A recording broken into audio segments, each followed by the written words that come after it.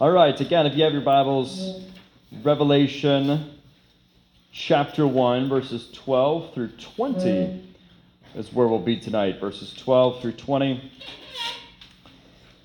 And as you're turning there, let me open up my Bible here. As you're turning there, just consider for a moment the glory of God. Just, however you need to do that, just consider the glory of God. His splendor, majesty, honor, perfection, beauty, his fullness, his glory. You remember in Exodus 33 where Moses, is basically saying, hey, Lord, if you don't go with us, we don't want to go forward and things like that. And then Moses kind of keeps the conversation going and basically then says, I want to see your glory. I want to see your glory. And, of course, the Lord says, I'll let my goodness pass before you, but if you truly were to see my glory, you could not see me and live. And so he kind of hides him right in the cleft of the rock, you remember that, and just kind of passes, and Moses just kind of gets a little glimpse, almost just a glimpse of his glory. But then you arrive in John chapter 1. John chapter 1, where John tells us that the Word, who was with God in the beginning and who was God in the beginning, became flesh and made his dwelling, his home, his presence among us. And so even your first point here, John 1:14, we have seen his glory, is what John writes. What Moses longed to see, what we long to see, John is saying we have seen his glory. The glory of the one and only Son, who came from the Father, full of grace and truth. So Jesus, this human being, born in Bethlehem, raised in Nazareth, people knew his dad, the carpenter, Joseph, right? And they knew his mother, Mary. They knew his brothers, his family. Jesus, this human being, as we read all throughout the New Testament, Hebrews, Philippians, Colossians, the Gospels, he's the exact imprint of God's very nature.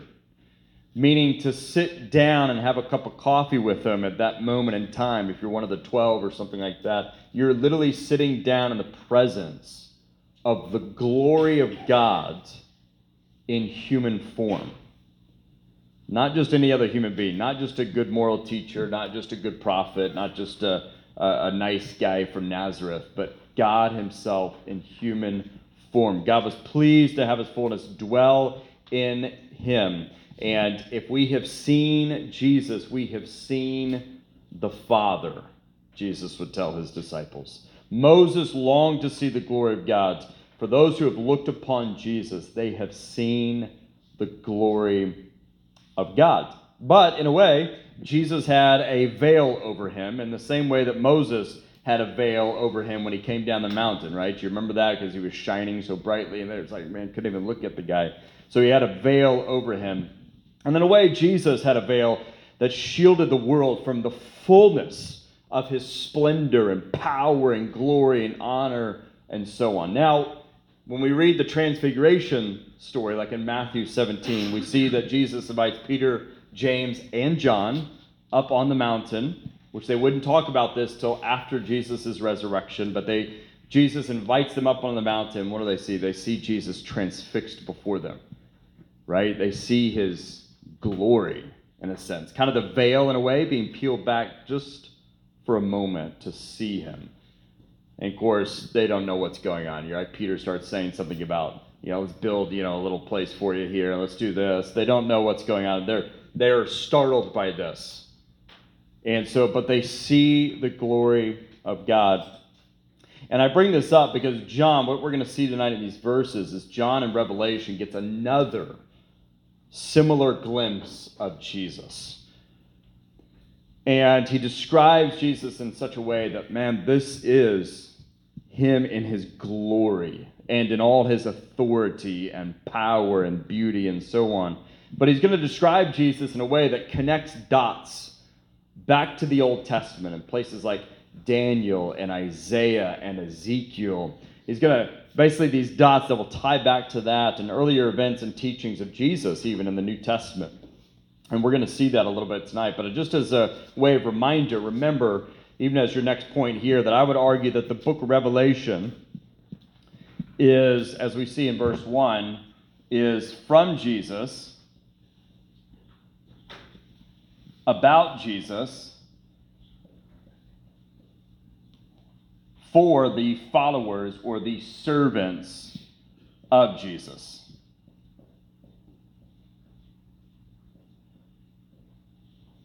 So I would argue that the book of Revelation is from Jesus, about Jesus, for the followers of Jesus, meaning that this book is about how the prophecies and the promises throughout Scripture point to Jesus, past, present, and future. But additionally, as we'll see also as we go along this book, that it's also about the bride of Christ, the bride of the Lamb, as the messenger will later say in the book, or the body of Jesus, as the New Testament would put it. How the Lord will fulfill the prophecies and promises pertaining to himself, but also to his body, to his people, those who love him, who believe in him, and who remain loyal to him. Because remember, as I've been kind of arguing over a little bit of these last couple of weeks, is that Revelation is a very unique style of teaching. It's a very different kind of book that we see than all the other books in the New Testament. Very unique style of teaching in which we also see Jesus teach in this way in the Sermon on the Mount in Matthew chapter 5.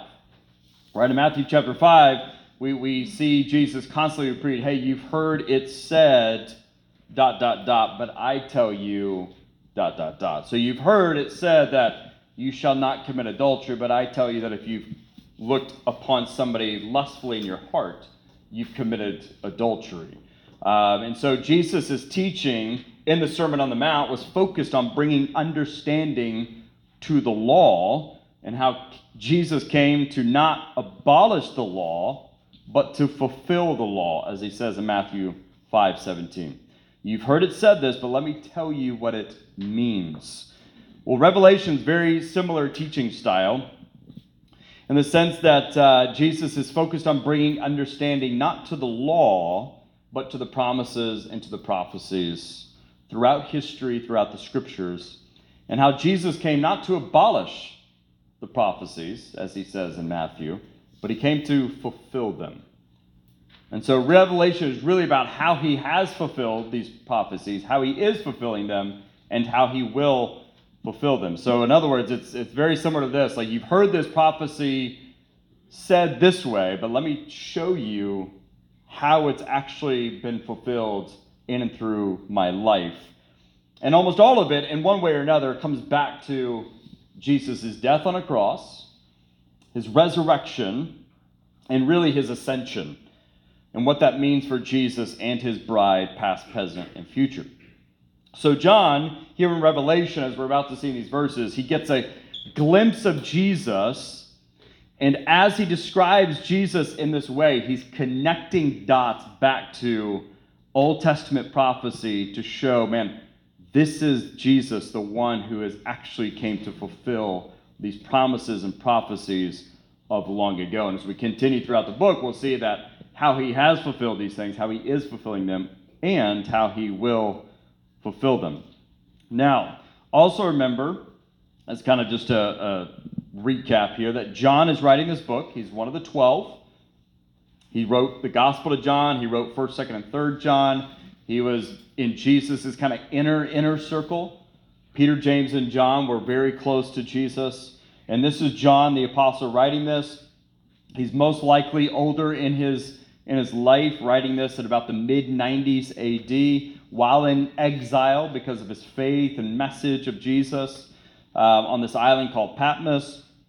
And this book, as we've seen, is apocalyptic. It's apocalyptic, your next point there. I always forget how to spell this. I can never. It's a lot different writing it on a whiteboard. It's apocalyptic, It's kind of that kind of literary style. It's apocalyptic. It's also prophetic.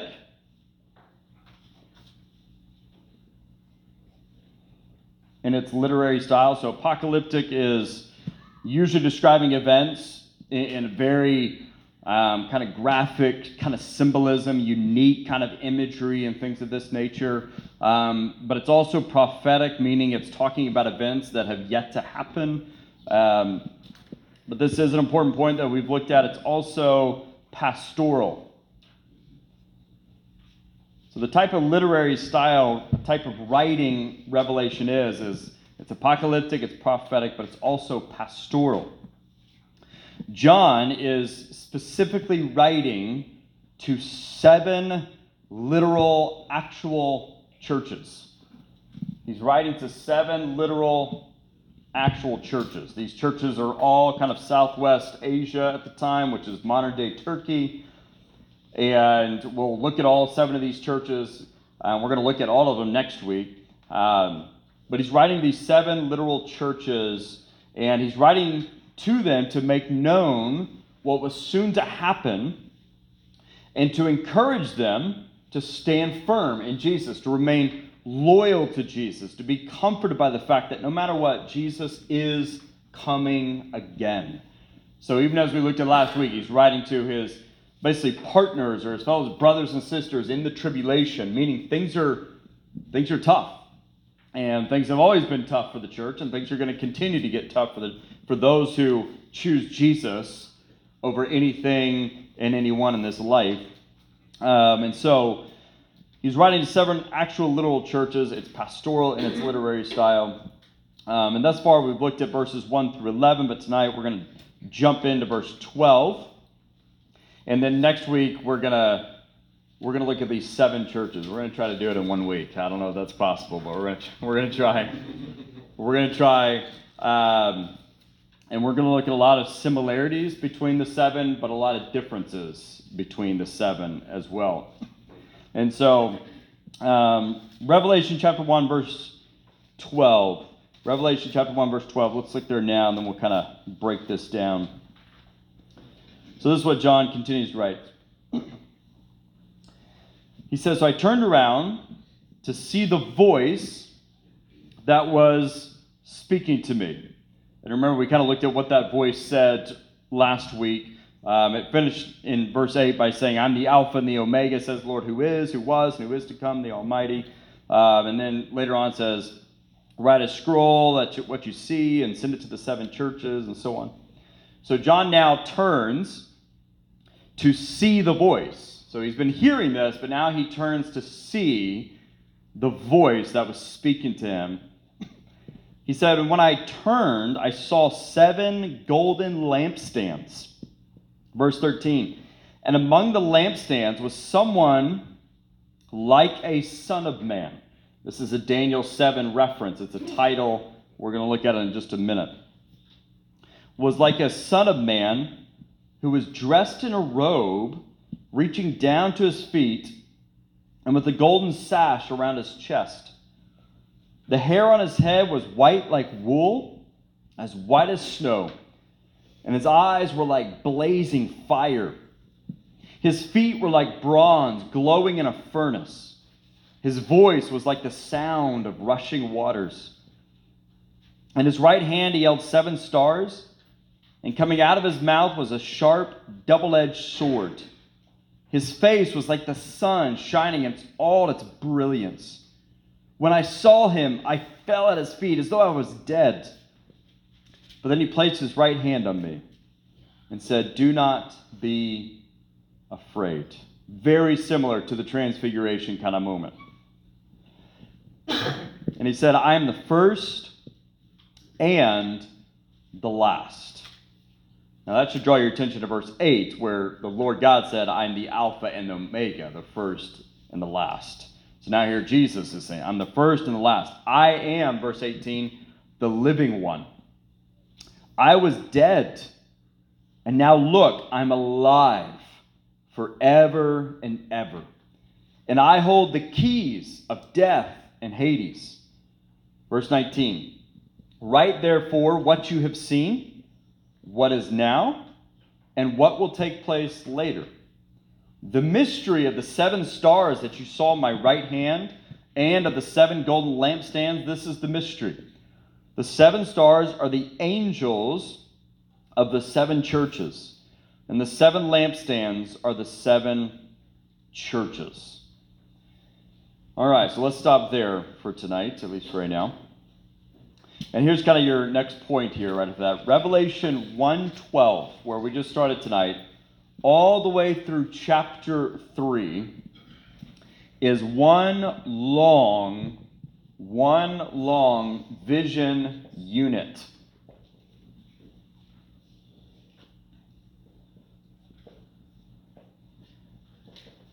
One long vision unit, meaning that basically from 1:12 all the way to the end of chapter 3 is kind of for John this one vision. Because the quotation that begins in verse 17 does not end until the end of chapter 3. And so it's kind of this one big vision. And you'll see the transition into chapter 4, and you'll see kind of a break there and why it changes. But starting off in this vision is Jesus in all his splendor, in all his honor, all his authority, all his glory. It's truly as though John is, again, seeing Jesus in a way, just a glimpse of him in his glory. And it's a 7-fold, complete, whole picture of Jesus. And so that's your next point there. At the beginning of the vision unit is a 7-fold image of Jesus. A 7-fold vision of Jesus.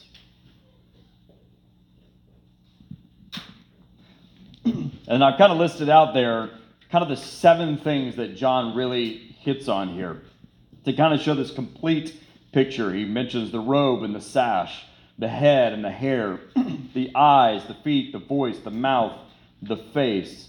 But it is a 7-fold, complete, whole picture of Jesus and all these things.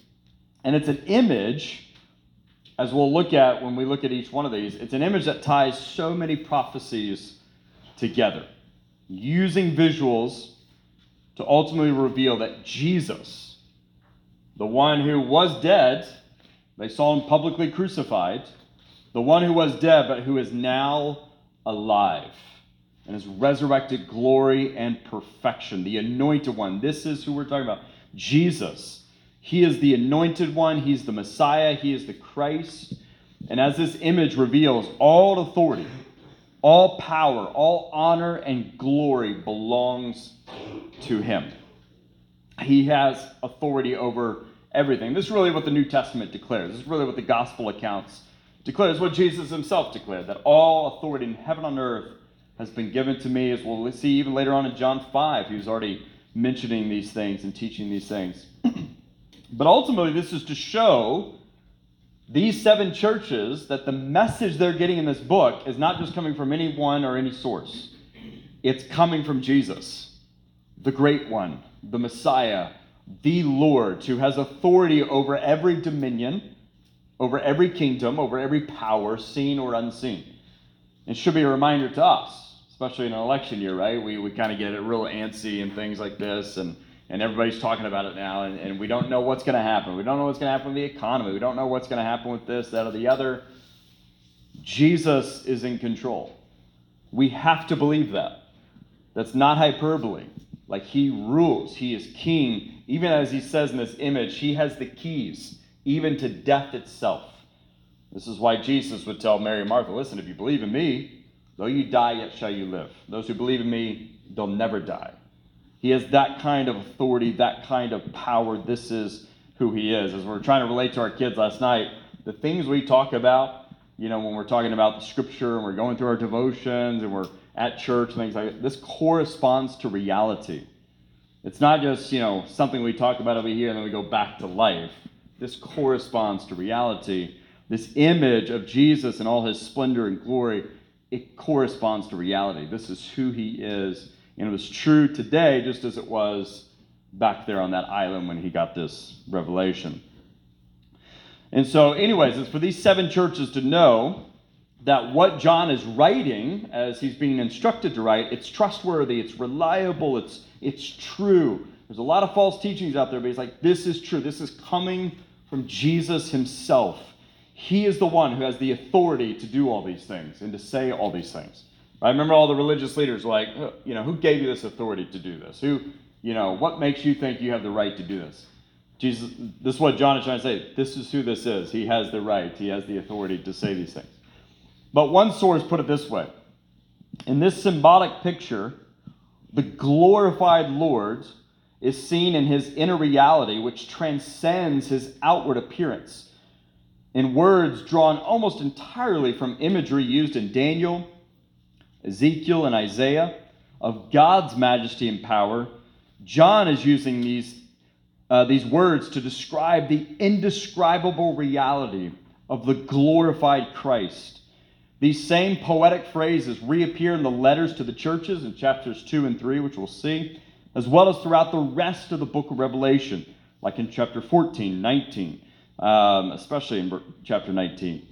But the words of Christ give his absolute authority to address the 7 churches, because remember, it's pastoral. There's a message to churches in this book. And it gives his absolute authority to deliver this message. And the vision leads to John's basically transformed understanding of Jesus as the Lord of all through his death and resurrection. So it's a significant image of Jesus and his glory, which again relays his authority behind the message that he's going to bring to these 7 churches, as we'll see next week. But let's walk through these details real quick. Let's kind of figure out how does this kind of tie into who Jesus is, this imagery here. But just starting in verse 12, though, before we get to the image of Jesus, we see the 7 golden lampstands. The 7 golden lampstands. So that's interesting because in Exodus 25, we read how Moses constructed a 7-branched lampstand. Right? Exodus 25, verse 31 through 40. That's when we're the building of the tabernacle and everything. And this lampstand would later symbolize Israel. But in Zechariah 4:10, we read about a recorded vision. A vision of a 7-branched golden lampstand that was fed by 7 pipes, explained to Zechariah as the eyes of the Lord which range throughout the earth. So, at least in Zechariah's context, the lampstand relates directly to the Lord himself.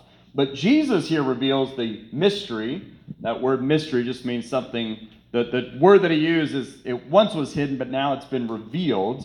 And so Jesus reveals to us the mystery about this lampstand, and he says it represents the individual churches that John is writing to. Churches that are to bear the light of the good news of Jesus to the world. If, as one source said, Zechariah's imagery was in John's mind, it might mean that the churches, which correspond to the people of God, are light bearers only because of their intimate connection with Christ, who is the source of light, as he even called himself, the light of the world. But they're connected with Christ through the power of the Holy Spirit. And we'll look more at that as we get into the churches. But anyways, so you get this golden lampstand, which Jesus says represents the churches. And then in verse 13, we see Jesus dressed in a robe. This long robe, and so begins the 7-fold image. And John sees him really as this fulfillment of Old Testament prophecies and promises of the Messiah, the Son of Man, the Son of God, which again is a term going back to Daniel 7. But the Son of Man, I just want to camp there for a minute because John brings this up a lot. Now, a lot of the Jewish believers at that time were hesitant about giving Jesus this title. It's such a unique title. I mean, this is like the one, the anointed one. But Jesus, even as early as what we see like in John 5, is calling himself the Son of Man. And it was a title, in essence, to say, like, he is the anointed one. He is the Christ. He is like the one above every name, like the name above all other names. And not only is he saying, in essence, that he is the fulfillment of Daniel chapter 7, but then you get to references of the Son of God. And this is, you grew up memorizing John 3:16, right? For God so loved the world that he gave his only begotten Son, right? Well, you beget that of the same nature as you. So, in other words, you create a chair, right? You make a chair. You create a house. You build a house. You make a house. You beget a child. You beget something of the same nature as you. What the scriptures are trying to reveal about Jesus of Nazareth, who was born in Bethlehem and so on, and people knew his family, and they ate dinner with him, and they traveled with him, and all that kind of stuff. What they're saying is that this human being is the only human being who's of the same nature God. The only human being who can take this title. This is why this separates Christianity from every other religion. He's not just a good teacher. He's not just a good person. He's not just some historical figure. What the Bible is saying that he is God in human form. He is the Son of Man. He's the one who came to fulfill prophecies like Daniel chapter 7. He's the one who came to fulfill all the promises. He's the anointed one, the Christ, the Messiah.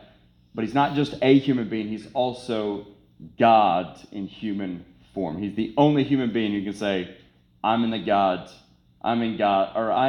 God-natured, in essence. Now, that's a big deal because, like in the Roman days, you had all these emperors basically saying, no, I'm deity. I'm God. But what the Bible is saying, no, Jesus is. Jesus is. And that's a big thing. And so what John is seeing here is that Jesus is the fulfillment of Daniel chapter 7. He is the Son of Man. And as the New Testament makes clear, he is the Son of God. And so it begins with this robe and so on. And this long robe also came with the golden sash. And so a long robe and a golden sash were worn by the priests in the Old Testament. Places like Exodus 28, we see this. But if you read like the author, or you read the book of Hebrews, we learn that Jesus is shown to, in essence, be our great high priest. He is the one with dignity. He is the one with divine authority. He is our great high priest. And then he sees in verse 14, his head and hair white like wool, as white as snow. Again, this is imagery that takes you back to Daniel chapter 7, takes you back to Daniel chapter 10. And for John, the same functions as we read about in Daniel's vision, functions of ruler and judge ascribed to the Ancient of Days, right, is now relates to Jesus. For John, what he is seeing and described here is Jesus as the fulfillment of Daniel's visions, of Ezekiel's visions, and things like this. But basically saying that honor and dignity and wisdom are his. So in Eastern cultures, white hair, right? Those of you with white hair feel confident about this, right? White hair commands respect, and it indicates the wisdom of years, the wisdom of having seen seasons in life. And so it demands respect and indicates the wisdom of years.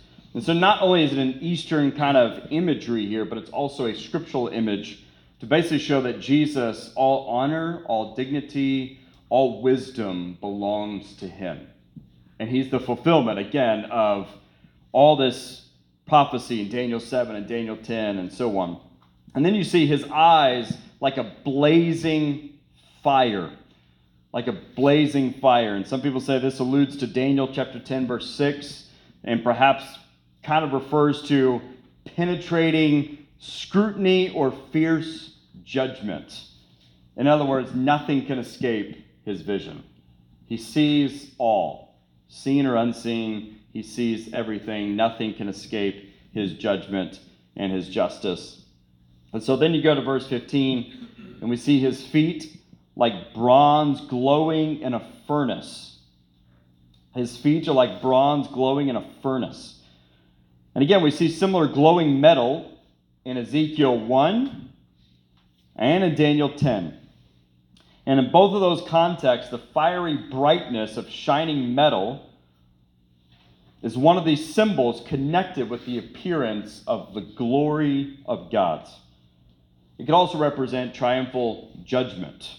In other words, that judgment belongs to him. He is victorious over all things and everything. So he sees, again, just another imagery of fulfillment of Ezekiel and Daniel, just his glory and his power and his triumph. And then his voice, like rushing waters. And, I was reading that, and I thought about a short-term mission trip that we went on at our last church to Costa Rica. And on our last day, they kind of took us sightseeing. And they took us to this place where there's these 5 waterfalls that you'd walk up this like kind of big little mountain here to the biggest waterfall, and you literally just worked your way down the river, and you see another one, and then you see another one, and then you see another one. It was mesmerizing. It was so powerful, and the noise and everything like that. I mean, that in essence is what John is describing here. It's like his voice is like rushing waters, like the power of rushing waters, the radiance of it, the beauty of it. And again, this is similar to imagery used in Ezekiel chapter 1, verse 24, and in Ezekiel chapter 43. But again, so John is just seeing all of this imagery here, the way he's describing it. He's saying, man, in essence, he's the one who fulfills these things. And all honor and wisdom and power and glory and perfection belongs to him. And so then we get to verse 16. So as we think about who Jesus is, this should bring us comfort no matter what your tribulation or trials are. Verse 16, in his right hand are the stars. In his right hand are the stars. Right hand is the place of power. It's the place of safety. And as we see, the stars are associated in the Old Testament and Revelation with angels or faithful witnesses to God's. And we'll look at it again here in a moment. Who are the stars? But either way, the churches and the messengers are close to him. He protects them, and he is the great one to do it. And then again, he sees this sword coming from Jesus' mouth. And you're going to see this characteristic multiple times in Revelation. And it has connection to Isaiah 11 and Isaiah 30. Where we see that God's judgment and wrath will come from his mouth. Now, Christ's judgment and wrath comes not in the same way as nations. Jesus, as the author of Hebrews says, he upholds the universe by the word of his power. He speaks and it is. He brought all things into existence by his word and through his word. It's like he speaks and just look through the whole plague narrative. And you think about the parting of the Red Sea, you think about all the waters crashing down, you think about all that kind of stuff. He speaks and it is. And he conquers the world basically through the word of his power. But not only that, Jesus conquers the world through his death and resurrection. And the sword is his faithful witness to God's saving purposes and his triumph over sin and death and every power and dominion and so on. And the weapons of his followers, of us, is loyalty, it's truthfulness, it's righteousness, and so on. And so we'll look more at that as we get into the 7 churches. But then he sees his face like the sun. His face is like the sun.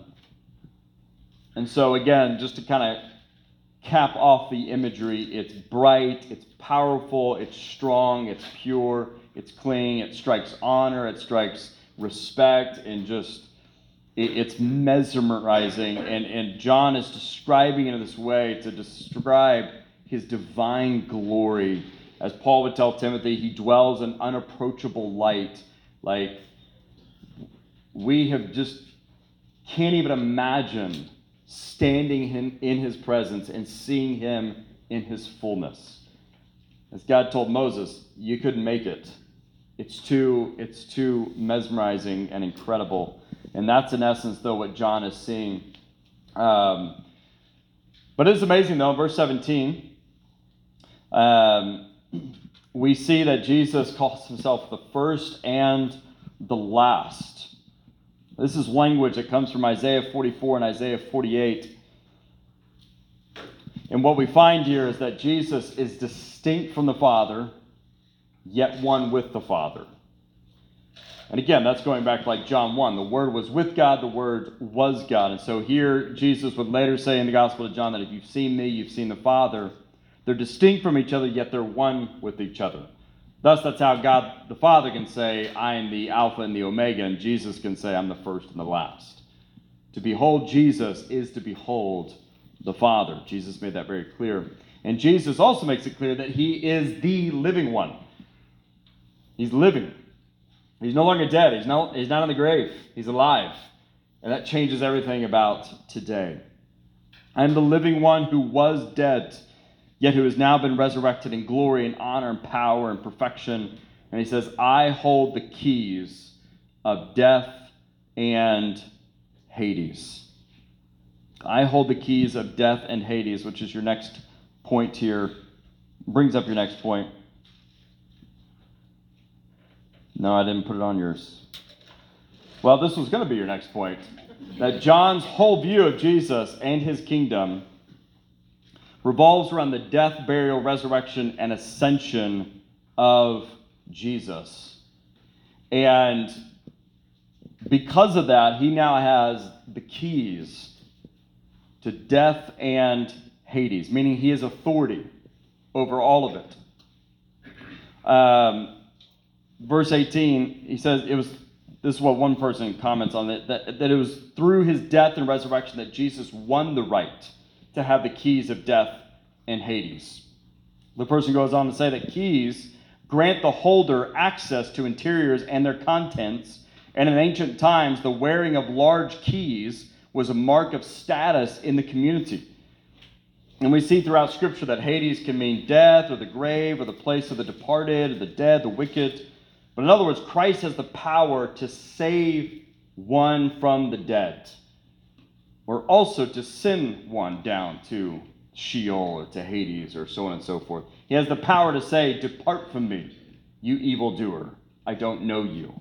We see that in Matthew chapter 7. But just listen to these words. I put this scriptural reference here in John chapter 5. This is why I say Revelation is really just, it's reminding us of ways of what Scripture has been teaching all along. Just listen to some of Jesus' words here in John chapter 5. People are questioning the authority of Jesus in the context of John chapter 5. He's just healed somebody who's been disabled for 38 years. The guy's been healed, but he healed him on the Sabbath day. And so now they're questioning, why do you think you have the authority to do that? You're just a human being. You're not God's. So Jesus again was doing this on the Sabbath. The Jewish leaders began to persecute him.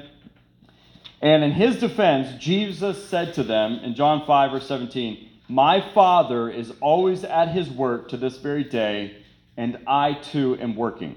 Verse 18. For this reason, John said, they tried all the more to kill Jesus. Not only was he breaking the Sabbath, but he was even calling God his own Father, making himself equal with God. This is early on in John's Gospel. Verse 19, Jesus gave them this answer. Truly I tell you, the Son can do nothing by himself. He can do only what he sees his Father doing. Because whatever the Father does, the Son also does. Remember, they're distinct from each other, yet they're one with each other. For the Father loves the Son and shows him all he does. Yes, and he will show him even greater works than these, so that you will be amazed. For just as the Father raises the dead and gives them life, even so the Son gives life to whom he is pleased to give it. He owns the keys to death and Hades. Moreover, the Father judges no one, but has entrusted all judgment to the Son. He's the great judge. All honor and respect is due his name. So listen to verse 23. This is Jesus speaking. So that all may honor respect the Son, just as they honor the Father. Whoever does not honor or respect the Son does not honor or respect the Father who sent him. Truly I tell you, whoever hears my word and believes him who sent me, this person has eternal life and will not be judged, but has crossed over from death to life. Very truly I tell you, a time is coming and has now come when the dead will hear the voice of the Son of God, and those who hear will live. For as the Father has life in himself, so he has granted the Son also to have life in himself, and he has given him authority to judge, because, here's Jesus self-declaring himself, the fulfillment of Daniel 7, because he is the Son of Man. So don't be amazed by this. For a time is coming when all who are in their graves will hear his voice, and they'll come out. Those who have done what is good will rise to live, and those who have done what is evil will rise to be condemned. By myself I can do nothing. I judge only as I hear. My judgment is just, for I seek not to please myself, but him who sent me. So again, John is, in a way, now what he is seeing is almost the same thing. Jesus in all his glory and all his honor and all his authority over everything, even over death itself. But he'll constantly do this. He'll draw our attention back to how did Jesus gain access and victory and authority over all these things? Ultimately is by submitting himself to the Father unto death, even death on a cross. And it's by his death that's how he, in essence, gained victory over all things. And so we'll look more at that as we get into it. But then let's go to verse 19 real quick. Verse 19, because this is where a lot of the debate sometimes begins. We've gotten this sevenfold image of Jesus and all his honor and glory and splendor and perfection, and to basically show this is the one who has the authority to say these things and to present these things. And then Jesus tells John to write what you have seen, write what you now see. And then he says, what will take place after this? Or what will take place later? So this is where a lot of debate begins. Is Jesus talking about write everything that you see within this vision alone? Is it what Jesus was referring to? Is it the whole vision? Or is what he's saying, write what you see now, write to these 7 churches, and then after that, after the 7 churches, then this is what's going to happen. And this is where people start saying after the 7 churches, everything is in the future. It hasn't happened yet. Remember those 5 views that we'll look at again later on as we get into it. But some people really debate, what is Jesus talking about here?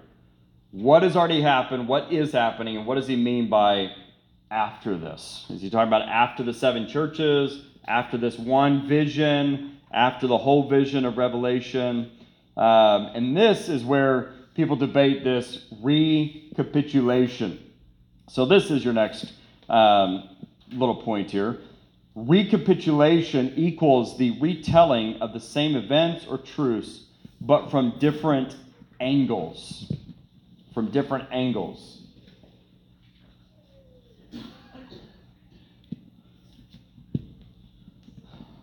So, again, this will be part of when we look at chapter 4 and beyond. That this is where people look at this verse right here in verse 19 and how it ties into chapter 4 and beyond. Some people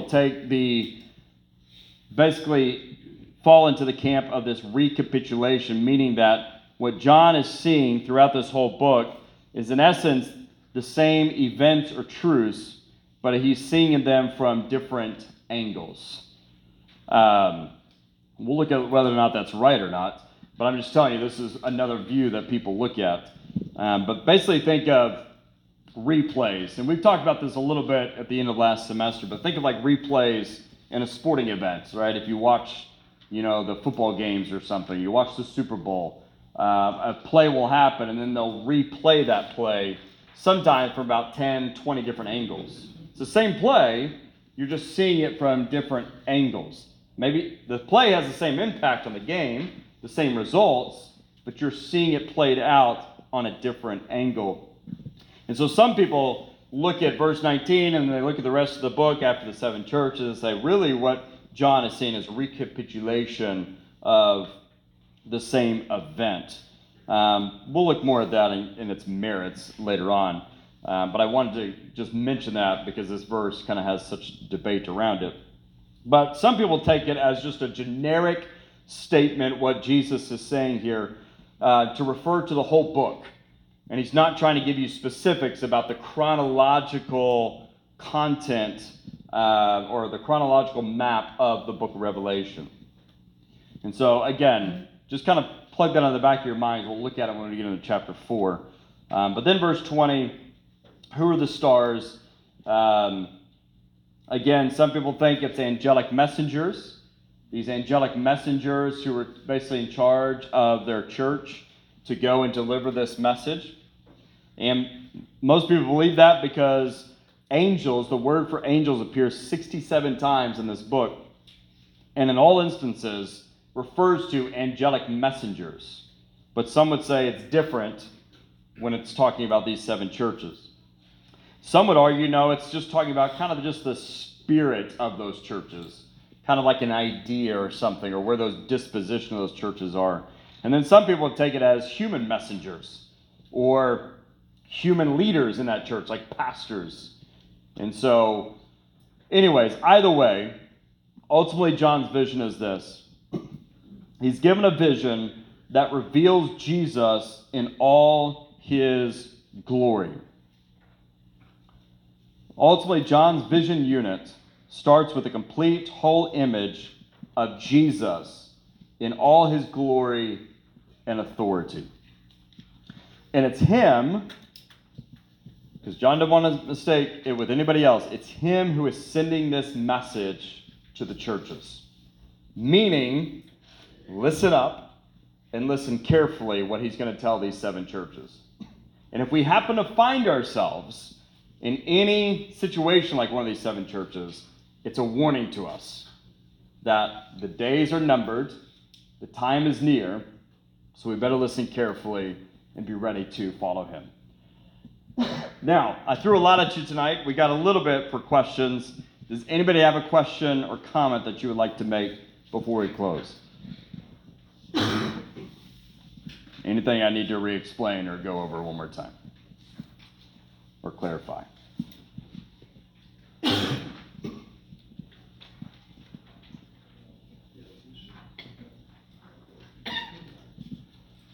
Just mulling it over, I see. Mulling it over now. All right. We got kind of the opening of this big, long vision unit. Next week, we're going to try to cover the 7 churches. So if you get a chance this week, go read through these next 2 chapters and just read those 7 churches. Look for similarities, look for differences, and look for where you fall into any one of these 7 churches. And so, anyways, I'm up here. If you got questions afterwards, I'll close this in prayer. And if you've got time, energy, willingness, we do need some help doing some tables and floors. So, anyways, that's just a public service announcement. All right. Father, we just come to you right now. We thank you again for tonight. We thank you for your word. We thank you for who you are. We thank you for Jesus. And we thank you for what you have accomplished in and through Jesus and what that means now and what that means going forward. We thank you for your Holy Spirit. And Father, may we truly be in awe of who you are. May we truly just be still and know that you're God and truly consider your power, your authority, your glory. Father, may we recognize that all authority in heaven and earth belongs to you. May we submit to you in all of our ways. May we acknowledge you in all of our ways. And Father, may we, as we dive into these churches, as we see how they might hit us personally, Lord, I pray that our hearts and minds would be open, that we take these words seriously, and that whatever it is you're calling us to do or not do, Father, help us to be obedient in all of that to your glory. In Jesus' name I pray. Amen. All right, well, thank y'all. I'll see y'all later.